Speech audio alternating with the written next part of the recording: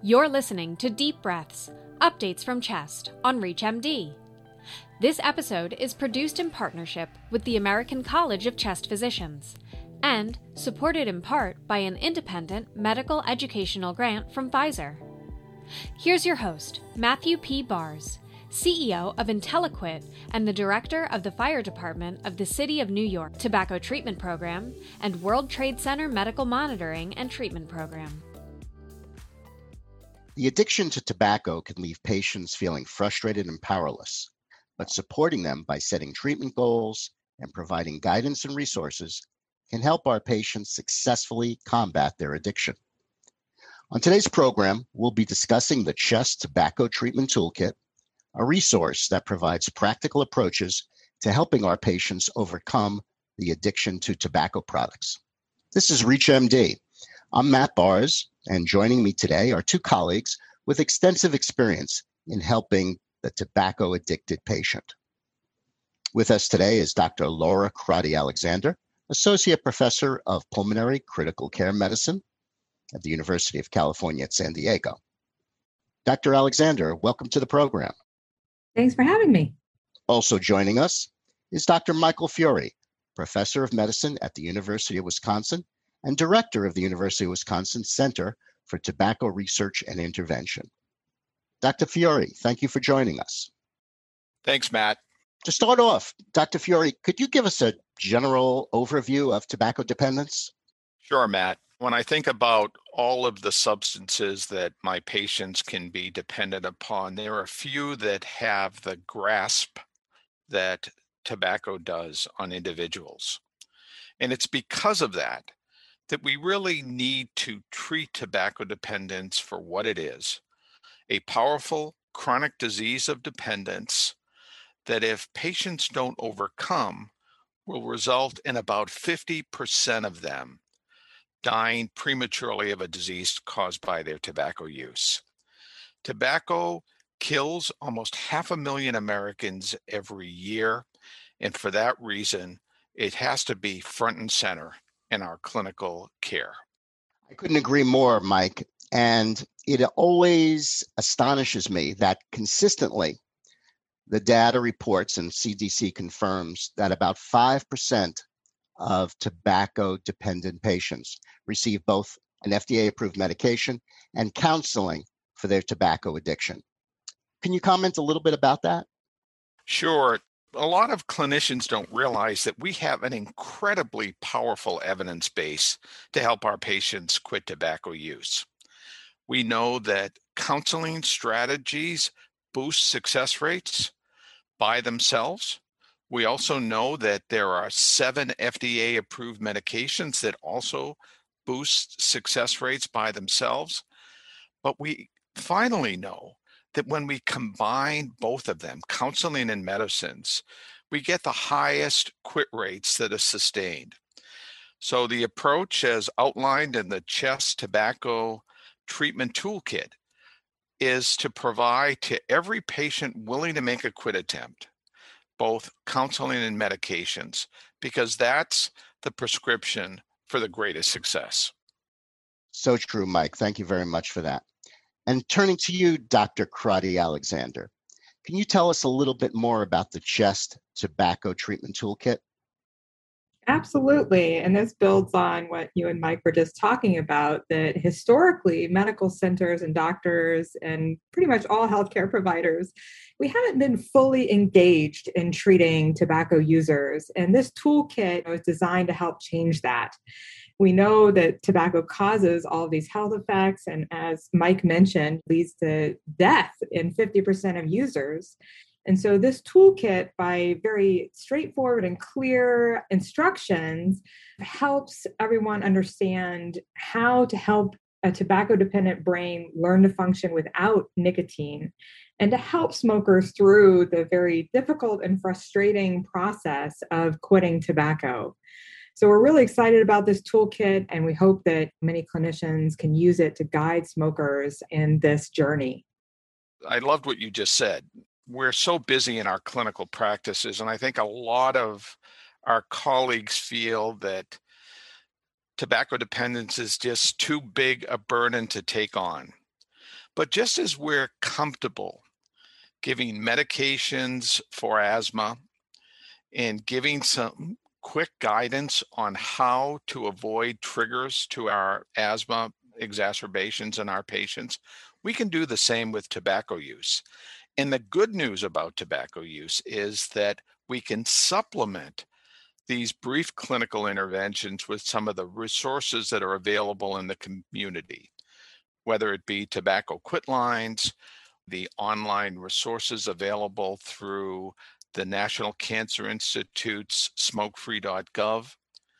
We could help patients avoid what may be their biggest risk factor to their health today.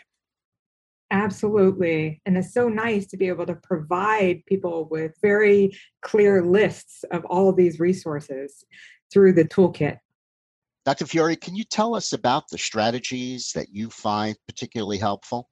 And as a side note, have you noticed that there is a change in the tobacco users when we look at some of the new products that have reached the marketplace in the last few years?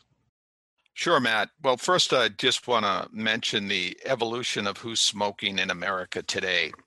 You know, back in the 50s and 60s and 70s, tobacco was an equal opportunity killer. Everybody was smoking. Today, what we find is that smoking is particularly concentrated among those with lower incomes, among the least educated, those with substance abuse and mental health diagnoses. So particularly be on the lookout for tobacco use in those individuals. But that's not to say that it still doesn't occur across the whole spectrum of patients. And that's why we should have built-in systems in our clinics, often guided by electronic health records, to universally ask about and document tobacco use status, and then to provide brief interventions. As we mentioned earlier, these brief interventions should include counseling and medicine, but it doesn't all have to be done by us as the treating physician. We can involve our full healthcare delivery team, just as we do with managing other chronic diseases, and we could take advantage of community resources, as mentioned, the quit line available at 1-800-QUIT-NOW, and online resources available at www.smokefree.gov. The Chest Tobacco Treatment Toolkit is a great guide to help us utilize all of these resources and do the best we can for our patients who still use tobacco. Those are great resources, Mike. I appreciate your mentioning those. And Dr. Crotty-Alexander, in addition to the strategies that Mike just mentioned, what treatment strategies have you found particularly effective in your practice? I have a high rate of users of tobacco in our practice. And as mentioned, one of the key points is just identifying all of those tobacco users and advising them to quit, offering help whether they're ready to quit or not. And that actually does lead to more quit attempts and more successful cessation of tobacco, just bringing it up every single clinic visit. And the patients are expecting to be asked about it, and they do feel better and feel like they're getting higher quality of care if you bring it up and give them counseling. Besides that, the best success stories that I've had are the patients who receive pharmacologic therapy, including nicotine replacement, especially when it's paired, the long-acting patch with a short-acting gum or lozenge or inhaler, and pairing that with an oral medication such as varenicline and bupropion. So using that dual pharmacologic therapy plus behavioral support, and Mike mentioned multiple options there. So the quit lines, the apps on smartphones, the web-based programs, so many different options there. And then a final facet is arranging short-term follow-up for these patients who are trying to quit. So I'll bring patients back in a week, in 2 weeks, and I'll continue doing that for months, because by providing them that sort of support, knowing that somebody's going to check in with them, it helps them stay motivated to stay on track. All good points to remember. And Dr. Fiore, lastly, let me just open up the floor to you. What takeaways would you like our listeners to keep in mind as they address tobacco dependence with their patients? Well, I'd make a couple points. The first is that this is something we can do in just a minute or two. We could open the door, we can raise the topic, we can let our patients know that we're going to be their partners as they attempt to overcome the biggest risk to their health. The second point is to think about reach.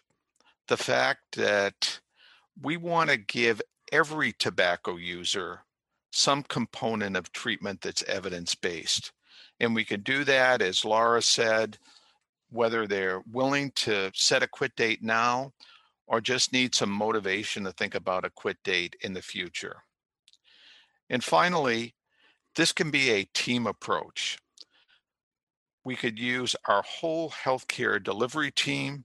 We could take advantage of EHR tools that are available to prompt us, and we could take advantage of the CHEST Tobacco Treatment Toolkit, a great resource to outline brief interventions that are evidence-based and markedly boost success rates.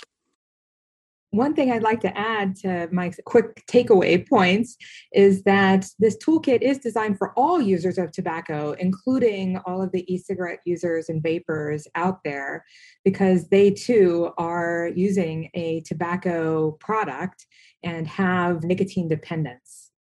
And dovetailing on some of the points that have been made, I'd like to tell all of my patients that you don't have to be ready to stop smoking when I first see you. We can start you on a medication, see how you do. Sometimes that in and of itself will prompt somebody to say, hey, I'm able to cut down, and that'll prompt the next step. Matt, I just want to emphasize that last point you made. The 2008 Public Health Service guideline found that when you put people who are not yet ready to set a quit date on nicotine medicine, it boosts their long-term quit rates by 200%. So even if they're not ready to quit right now, using medications, giving some brief counseling, and just letting the patient know that we're there for them when they're ready to finish the job will help them to know they can do it. Those are certainly valuable insights and suggestions. And with that, I want to thank my guests, Dr. Laura Crotty-Alexander and Dr. Michael Fiore, for helping us better understand tobacco addiction and the CHEST Tobacco Treatment Toolkit. Thanks for having us. Thanks very much. This episode of Deep Breaths, Updates from CHEST, was produced in partnership with the American College of Chest Physicians and supported in part by an independent medical educational grant from Pfizer. To access other episodes of this series, visit reachmd.com/chest, where you can be part of the knowledge.